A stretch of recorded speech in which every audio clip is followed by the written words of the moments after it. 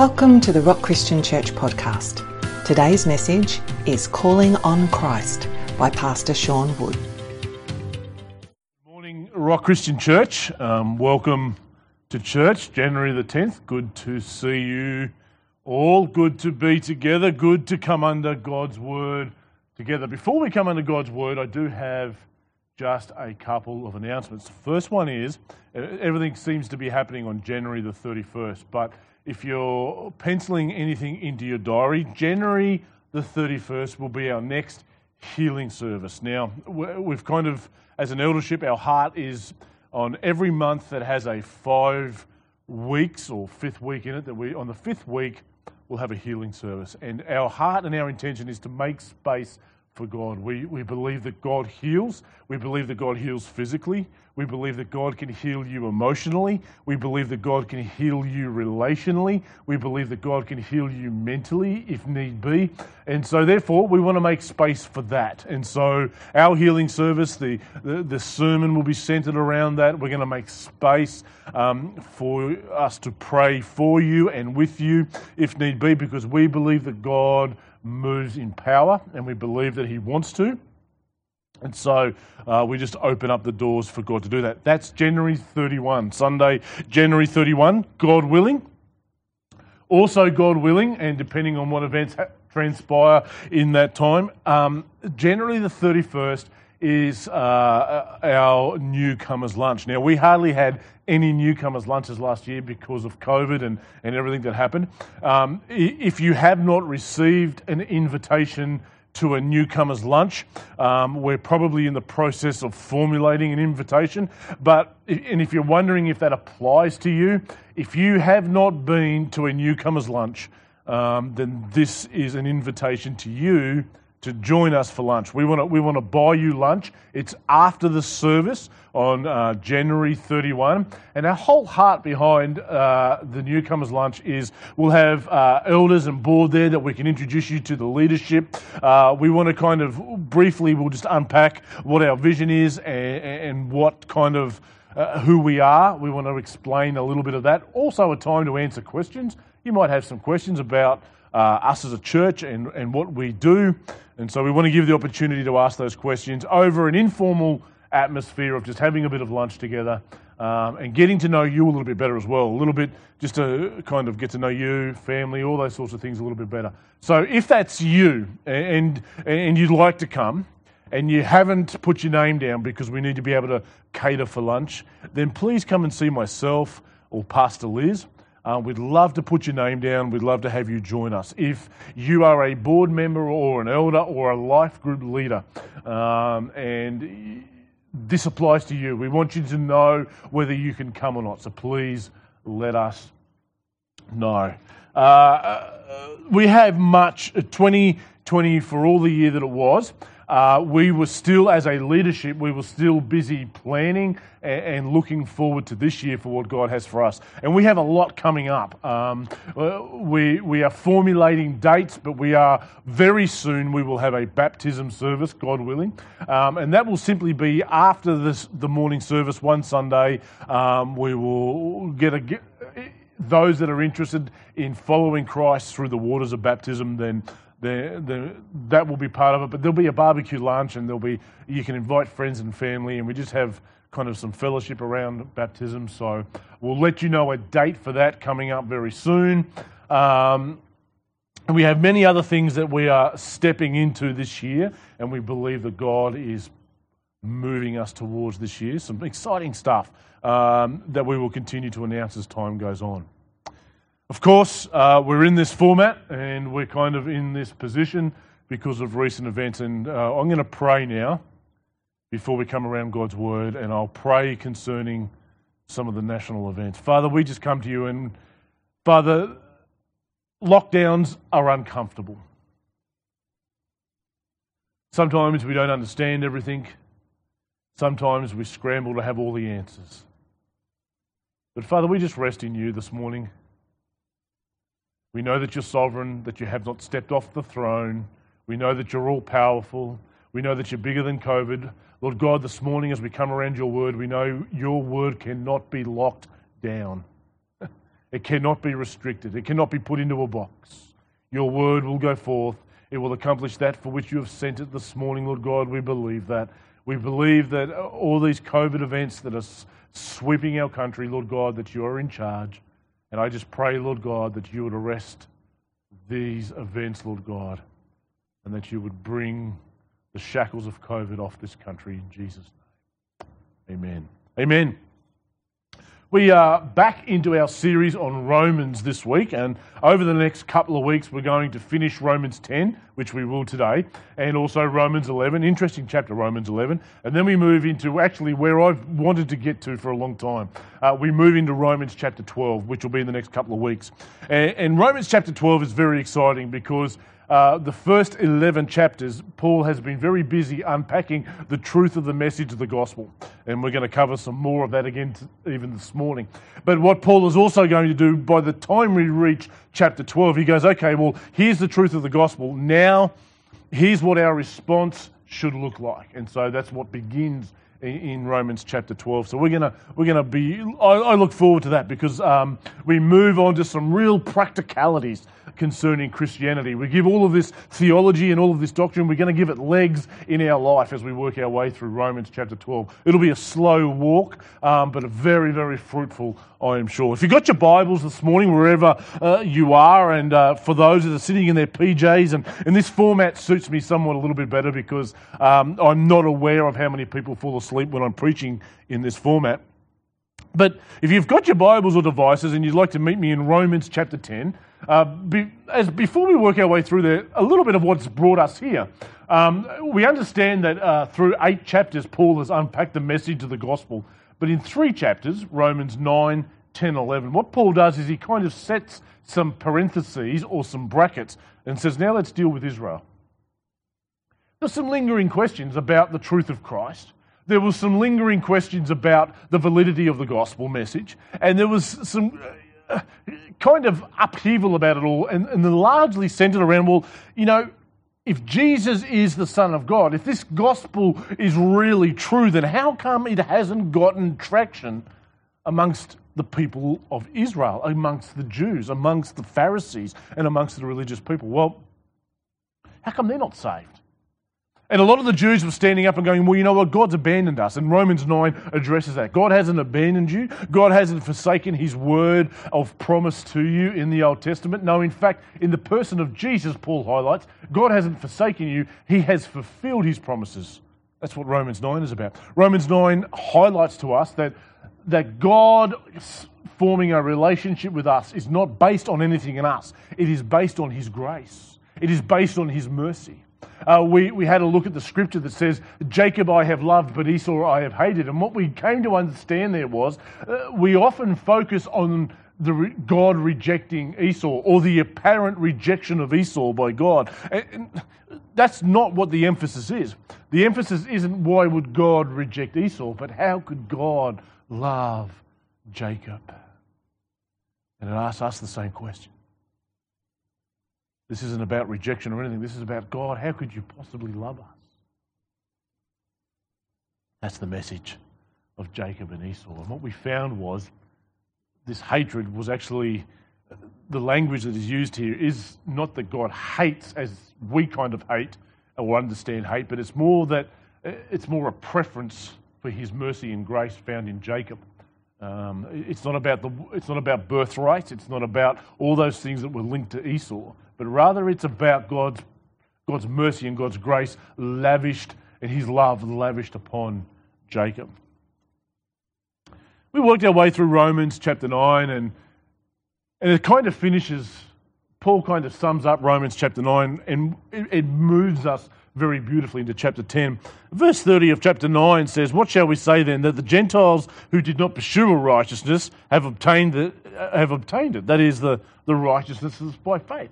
They've got a relationship with God. They've got a righteousness. Now, this word righteousness or righteous is very important because it's a positional word. It speaks about the position that we hold before God. The Gentiles have obtained a very high position before God because they grabbed it by faith. Verse 31, but that Israel who pursued a law that would kind of lead to this righteousness, they didn't succeed in reaching it. Why?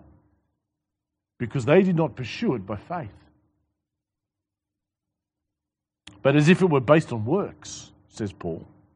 And they have stumbled over the stumbling stone. That stumbling stone hasn't gone away. That stumbling stone is still enormously prevalent today, and it's where Paul wants to land us in Romans chapter 10. Through Romans chapter 10 today, we're going to look at one overarching theme that Paul wants us to know, and that is this, that the reason that Israel is not saved, it's their responsibility. We're going to have a look at how Paul comes to that conclusion. It's their responsibility that they're not saved. The responsibility falls in their lap for their salvation. And it's because they haven't responded the way the gospel calls us to respond. But as we work our way through Romans chapter 10, we have to ask ourselves the question. And so today I hope to bring this right home to each and every one of us today. We have to ask ourselves, how does it apply to us? These are the questions we need to ask when interpreting Scripture. It's all right to have these highfalutin ideas and theology and doctrine and all of these things, very important things, but at the end of the day, we must take a step back and go, okay, all that's lovely, but how does it apply to me? How does Romans 10 apply to me? And as we work our way through, if you're listening to me today and you're seeking an assurance of your salvation, you will find it in the words that we look at in Romans chapter 10. If you're listening to me today and you're wondering, well, I've never really crossed that line, how is it that I can be saved? What do I have to do to be saved? Well, we're going to answer that question today too. And what we're going to see is this, that the call of the gospel and the call to the people of Israel and the call to each and every single one of us is to live a very simple faith, is to live this faith, and also there is a mobilization call in this chapter. Our vision statement here at The Rock is to know Christ. We really had a really long, hard look at that last week when we looked at gaining Christ from the epistle to the Philippians. But the second part of our vision statement is to make him known. And that's a big part of chapter 10 today. That's a big part of where we're going to go with chapter 10. But let's have a look at what Paul's got to say as we work our way through. Chapter 10 and verse 1. It says, "Brothers, my heart's desire and prayer to God for them," that's speaking about Israel, that's speaking about the religious people of the day, that's speaking about the Pharisees. And Paul's heart's desire and his prayer to God for them is that they may be saved. They were very religious. This is important that we must know. You see, the Jews of the day and the Pharisees of the day, they were very religious. They wore the right clothes. They read the Bible. Well, they read the Old Testament. They read the Bible. They read the prophecies of the Bible. They read all the parts of the Bible, but yet they were not saved.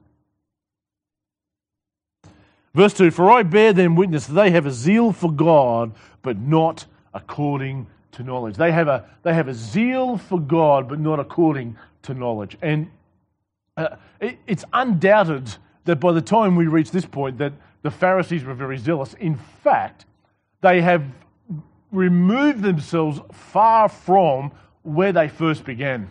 You see, the Pharisees and the religious people of this day, where they began was, they began in the time of exile in Babylon.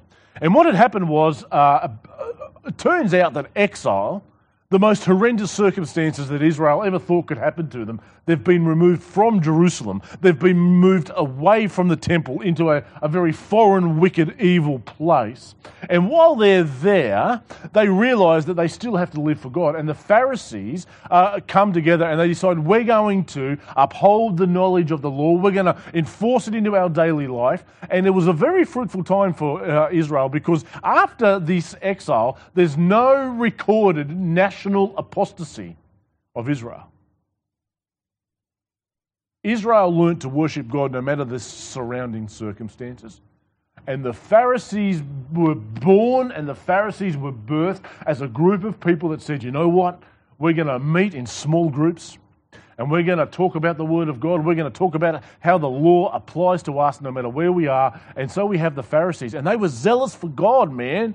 I mean, they were zealous. I mean, there were times in their history where a Hellenistic ruler. I think it was 167 BC. He kind of overtakes the Jerusalem and the Jews, and he ransacks the temple, and he sacrifices a pig on the altar. Like, Jews and swine they were filthy, unclean animals, and he makes the priests kind of eat the pork and the swine.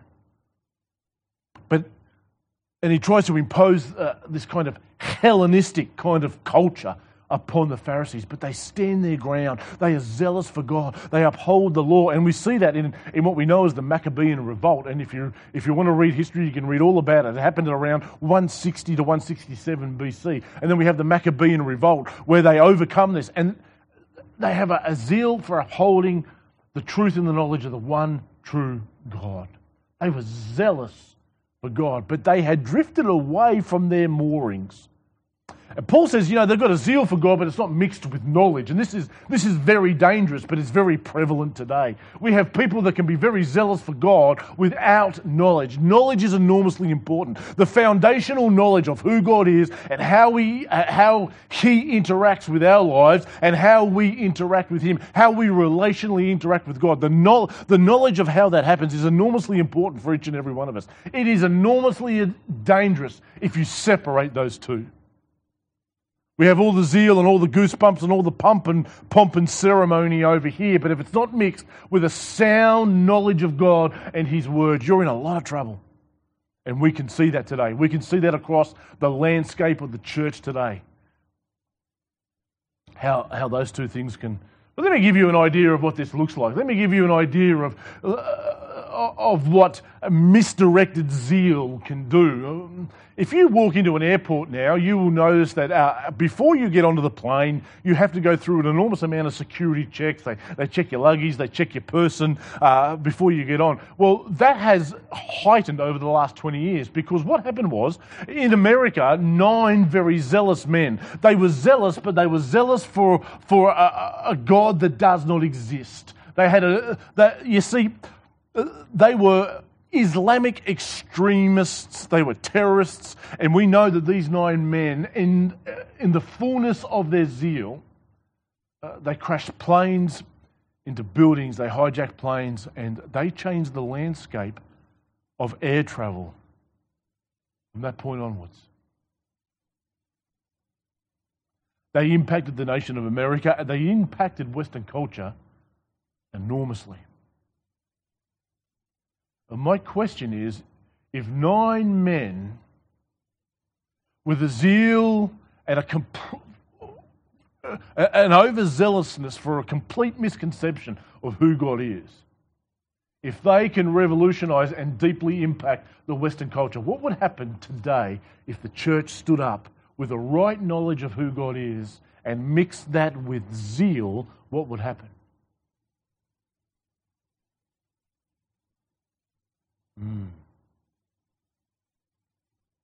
See, the problem in this time was, I bear them witness, they have a zeal for God, but not according to knowledge. Verse 3, for being ignorant of the righteousness of God. They were ignorant of the truth of the message of Jesus Christ and the righteousness that comes as a free gift from God. This position before God is free. You can stand before God as if there's nothing between you and Him because of the completed work of Christ. They were ignorant of the righteousness of God and they were seeking to establish their own. They were ignorant of the truth of Christ. They were seeking to establish their own righteousness. But here's where they fell down. Here's what the call of the gospel is to each and every one of us. They did not submit to God's righteousness. They would not submit to God's righteousness. These Pharisees, these Israelites, these religious people of the day, they wanted to be able to save themselves. They looked to themselves. They relied upon themselves. They would read more. They would learn more. Their phylacteries would increase. That was the record of how much scripture they had recorded to memory. And these guys would pump themselves up. They would pump themselves up. It was all about the clothes they wear. Jesus said to the Pharisees, "You have nullified the word of God because of your traditions." Another danger that faces the landscape of the church some 2,000 years later.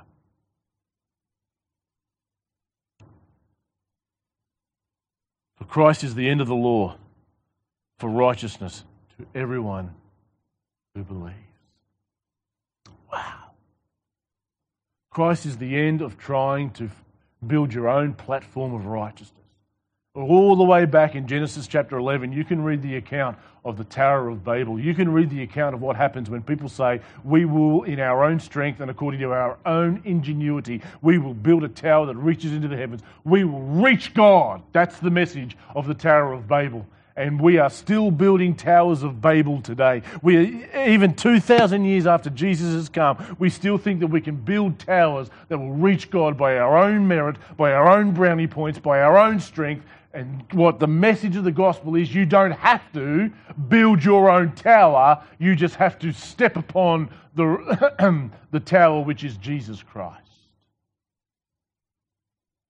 Blessed be his wonderful name.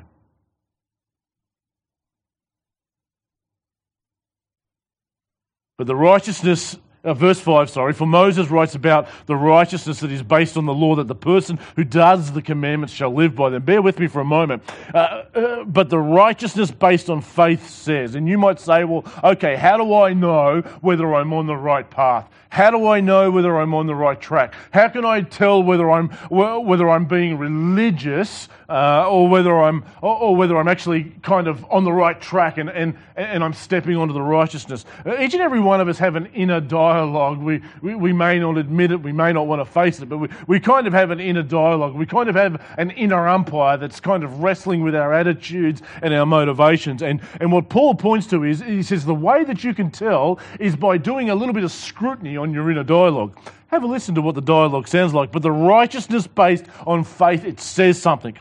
Do not say in your heart. Do not say within inside of yourself. So the righteousness that's by faith does not say this. Who will ascend into heaven? That's what Paul says first. What does Paul mean by that? Who shall ascend into heaven? That is to bring Christ down. Paul, what are you talking about here? What Paul's pointing to in each one of our lives is that inner dialogue where we think within ourselves that we have to scale the heights of heaven and pull Jesus down by our own systems, by our, we have to break on through to heaven and we kind of pull Christ down. No. What Paul says is, don't say in your heart who will ascend into heaven. Don't think within yourself, says Paul. Don't allow that inner dialogue to let you think that you have to scale heaven and pull Jesus down. No, Paul says Jesus has already come. Here's a lesson for the landscape of church in the 21st century. Here's a lesson for every single one of us today. So often church life can becoming, it's like we're seeking some kind of secret formula that pulls the presence of God down. Each church is kind of on this kind of secret kind of, we want to tap into the secret formula where we have the presence of God. We don't have to tap into any secret formula. We don't have to have the right program systems or anything like that. We don't have to sing all the right songs in all the right way to kind of pull heaven down and to pull the presence of God down. We don't have to do any of that. His presence is already here. We are unaware of His presence because we're closed off, clogged up. We don't have to scale the heights of heaven. We don't have to pull Christ down. You don't have to save yourself. When you turn up here on a Sunday morning, you don't have to scale heaven and pull the presence of God down. The call is to be more open and surrendered. Lord God, I come with expectation. Oh, let us be open to your presence. No. It also doesn't say that is to bring Christ down. Verse 7, or who will descend into the abyss, that is to bring Christ up. And this is a reference to obviously Jesus going to the belly of the earth and conquering over all the forces of darkness. What's Paul saying here? You don't have to descend into the abyss. You don't have to reach down and atone for your own sins. You don't have to pull Christ up from the dead. No. What you have to do is you have to step into His completed work. For those that are reading the pastor's comments today, you'll get a little bit of what I understand. You might understand a little bit more about what it means to step into the completed work. That's the call of the gospel. The invitation of the gospel is not for you to save yourself. It's not for you to reach out to Christ. It's not for you to build your own platform. It's for you to surrender.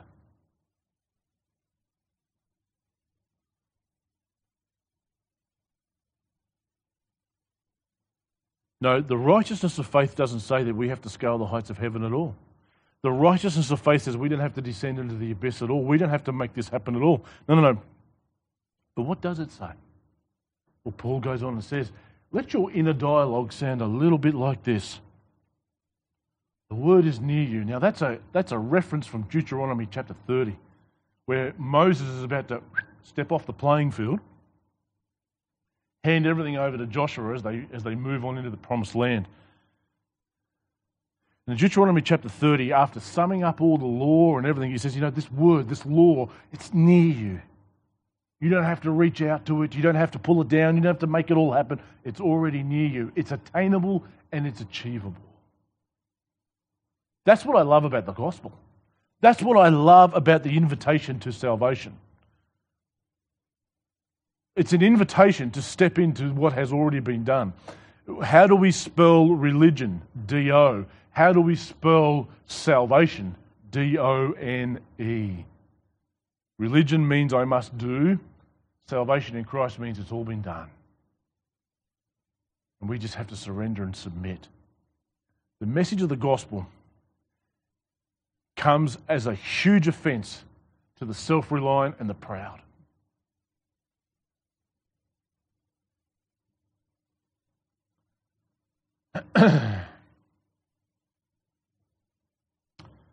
The word is near you. It's in your mouth and in your heart. That is the word of faith that we proclaim. What is the word of faith that we proclaim? It is the message about Jesus Christ. It is the message about who he is. And it is the message about what he has done. I really, really appreciate Timothy Keller. I can remember watching Timothy Keller in a Q&A session, a question and answer question. And there were a lot of questions that were coming towards Timothy Keller, and those questions sounded a little bit like this, questions about the existence of God and trying to make sense of God in our world. And he says, you know what? He says, before we answer any other questions about whether God exists and moral and good and bad and suffering and all of those other questions, before we think about answering any of those questions, the one question that we all have to answer is the question concerning Jesus.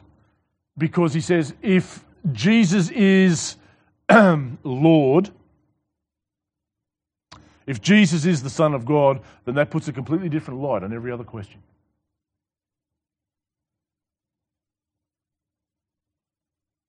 And often, how we answer the question of who Jesus is determines how we read the rest of Scripture and all of the apparent contradictions within it. The message or the word of faith that is near us is the message about who Jesus is. These are the questions we've got to answer. Who Jesus is, what he has done, what it means for me. I want to move on into verses of chapter 10 that I think we will all know. We're going to keep moving now as we unpack the word that is near you part. Verse 9 says, it goes on and says, because if you confess with your mouth, now most of us will know this, if you confess with your mouth that Jesus is Lord and believe in your heart that God raised him from the dead, you will be saved. So the question is, okay, this word is near us, this word is around about us, but how is it that this word saves us? That's a really good question to answer. How is it that this word saves us? The unfortunate thing is that we have tried to boil this down to some kind of formula. We have tried to boil this down to some kind of repeat these 3 sentences after me. We have tried to boil this down to, if you want Jesus to come and impact your life, then just quickly say this prayer and go on living your life however you want to. That's not the message of the gospel. That wasn't what Jesus meant when he said, come follow me.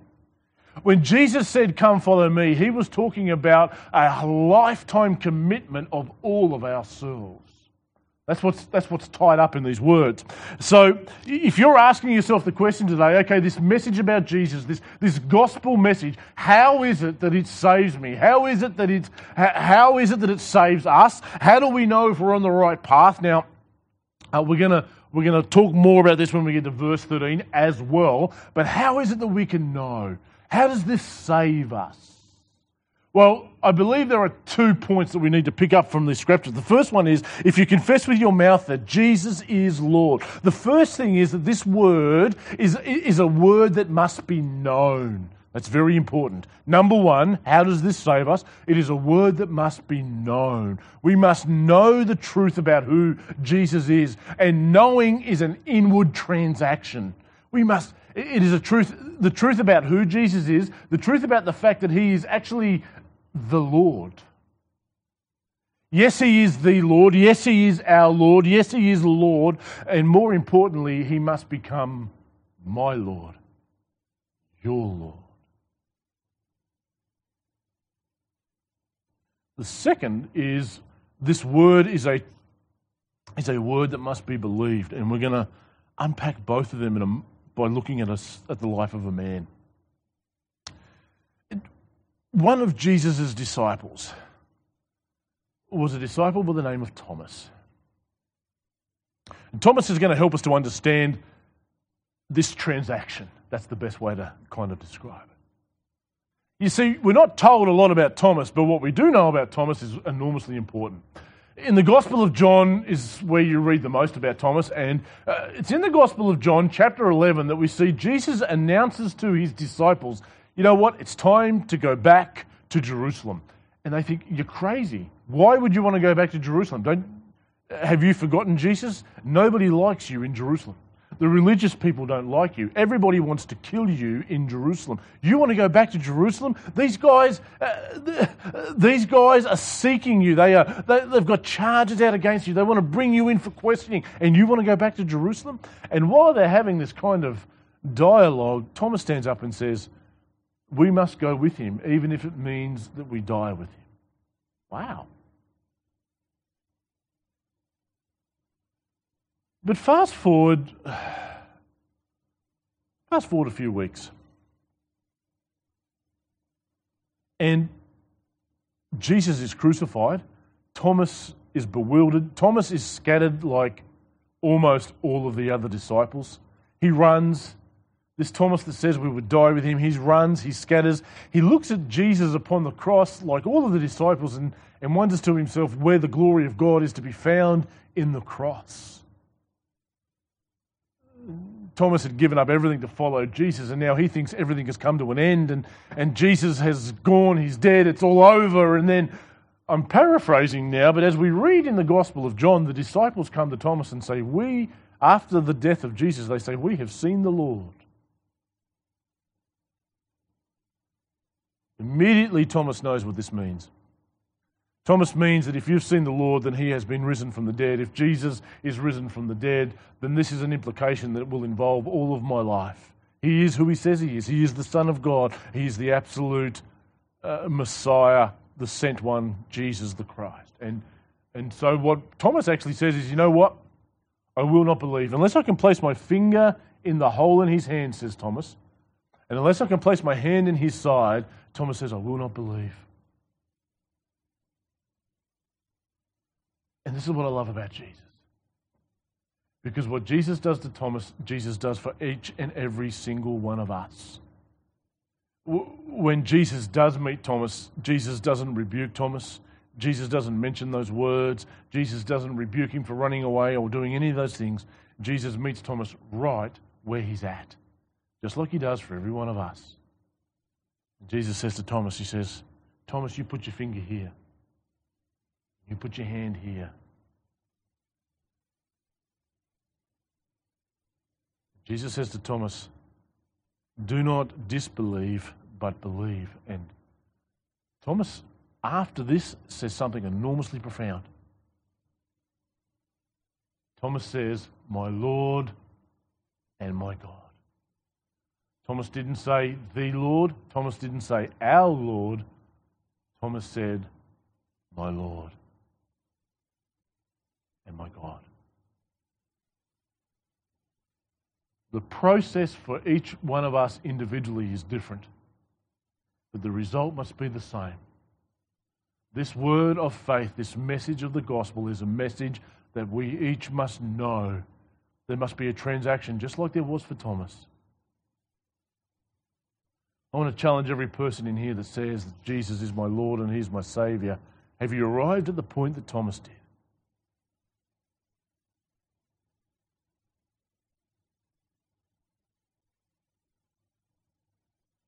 What Thomas and others highlight is you can be around Jesus, but there's still a transaction of lordship that must take place in our lives.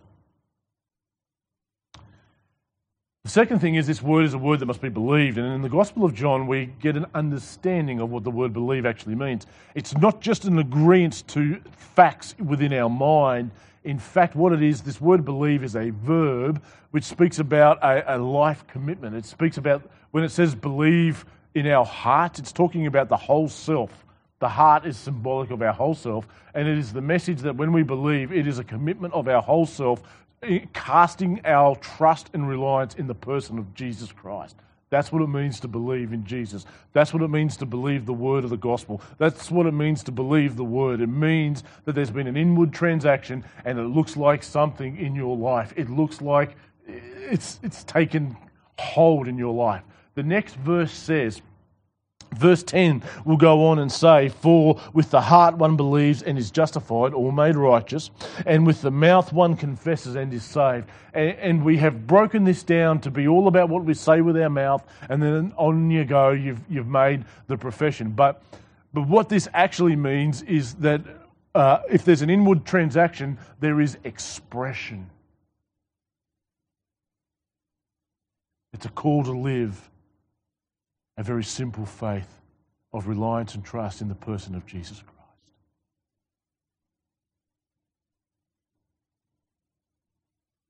Christ. If we confess with our mouths and we believe in our hearts, let's read on. We haven't finished with this subject yet. I love what comes next. Verse 11, for the scripture says, everyone who believes in him will not be put to shame. That's a reference from Isaiah.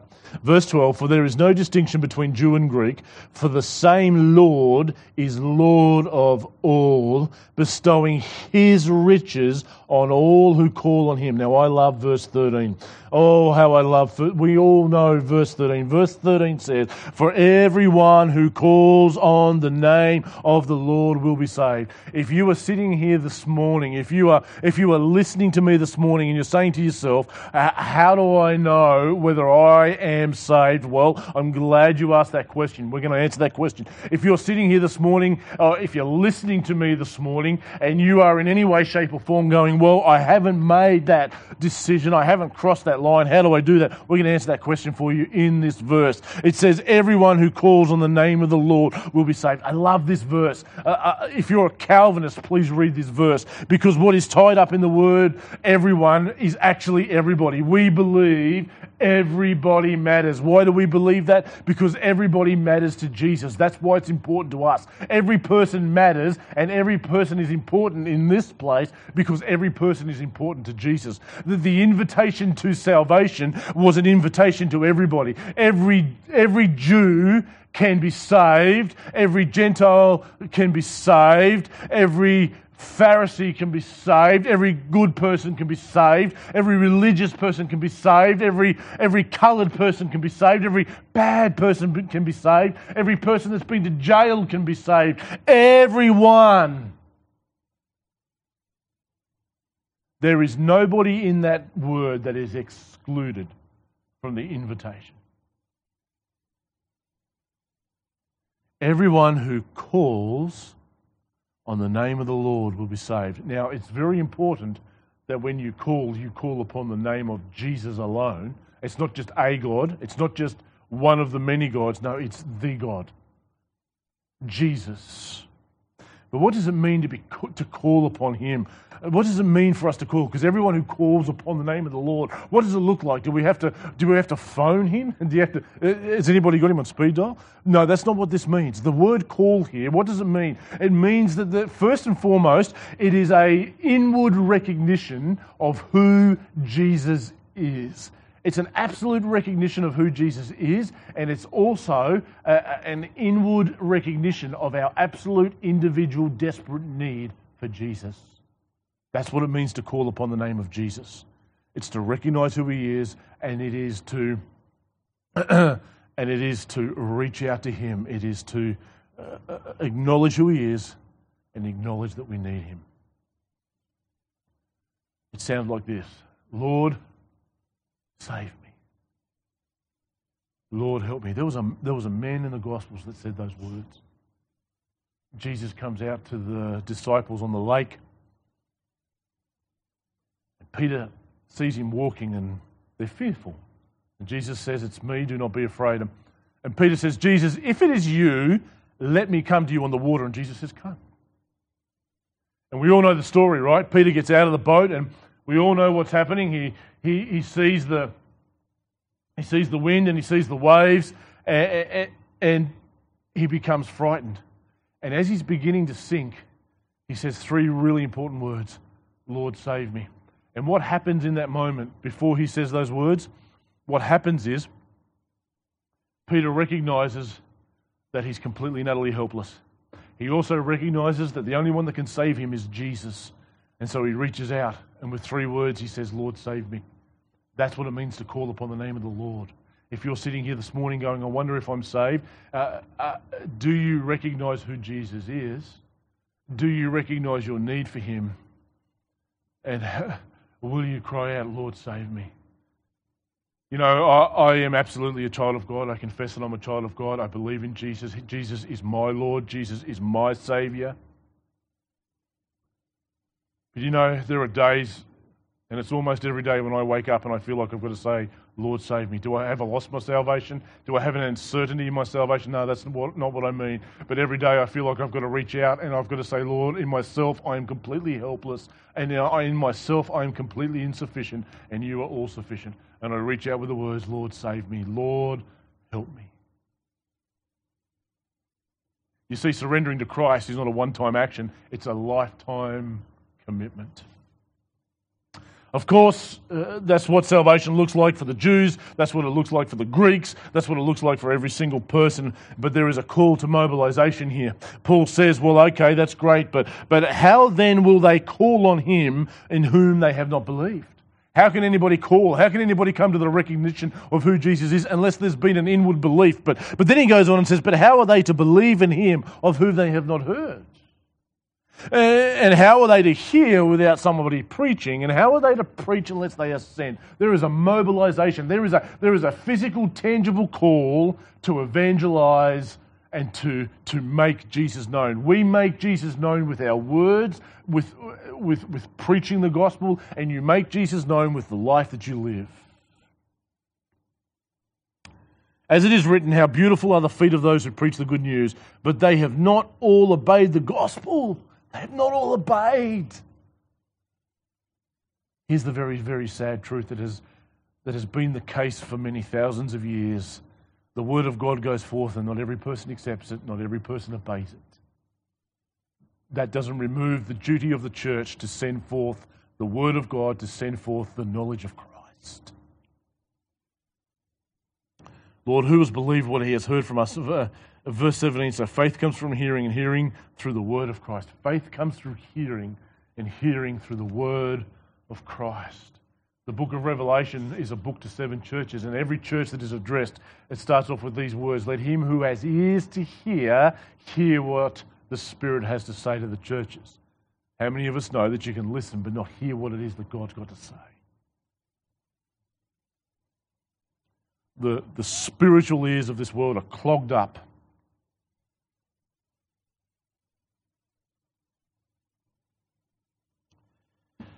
As we come to a close this morning, you might be asking yourself, what does this look like in my life? Jesus is my Saviour. Jesus is my Lord. What does this look like? Where do I go from here, Pastor? What does Romans chapter 10 look like? The call is for us to live our faith in this world. And for not to allow this world and this culture to shape us, but for us to shape the culture. That's what Jesus did. Jesus was countercultural. And I've resolved this year in many different facets that I want to be countercultural. I don't want the culture to shape me. I want to be actively shaping the culture around me if I can. And for those of us that have read the book of Daniel, as I bring this to a close, many of us maybe mistakenly think that the book of Daniel is the book about Daniel, and that the book of Daniel is all about Daniel. And Daniel's mentioned and his name's on the front of the book, but at the end of the day, the book of Daniel is actually the book and the record and the account of an awesome, powerful, majestic God who deeply impacts a very evil and wicked nation, a nation by the name of Babylon. And God impacts that nation through 4 men who resolve to take a stand for God. You see, what we actually see in 4 young men, we're talking Daniel, who is no older than 16, and in Daniel 1 verse 8 it says that Daniel had resolved not to defile himself. And what that means is before Daniel even gets to Babylon, before he's even arrived at his position of exile, he has resolved within himself, I'm going to live for God in Babylon. Babylon is not going to shape me. And what God does is he shapes Babylon through 4 men. The record of the Daniel is how God impacts not only an evil and wicked nation, which is Babylon, but God deeply impacts their ruler. In fact, Nebuchadnezzar, the ruler of Babylon, is the only recorded pagan king who is converted to faith. Spent 7 years eating grass for it to happen, but he finally looks up. Interesting.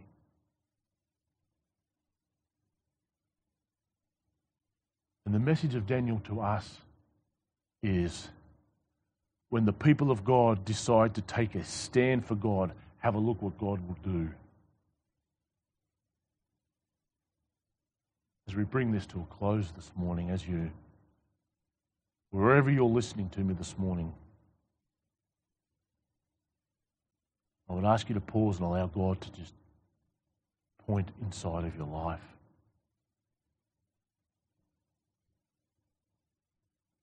Question to each and every one of you that are listening to me this morning is, will you take a stand for God?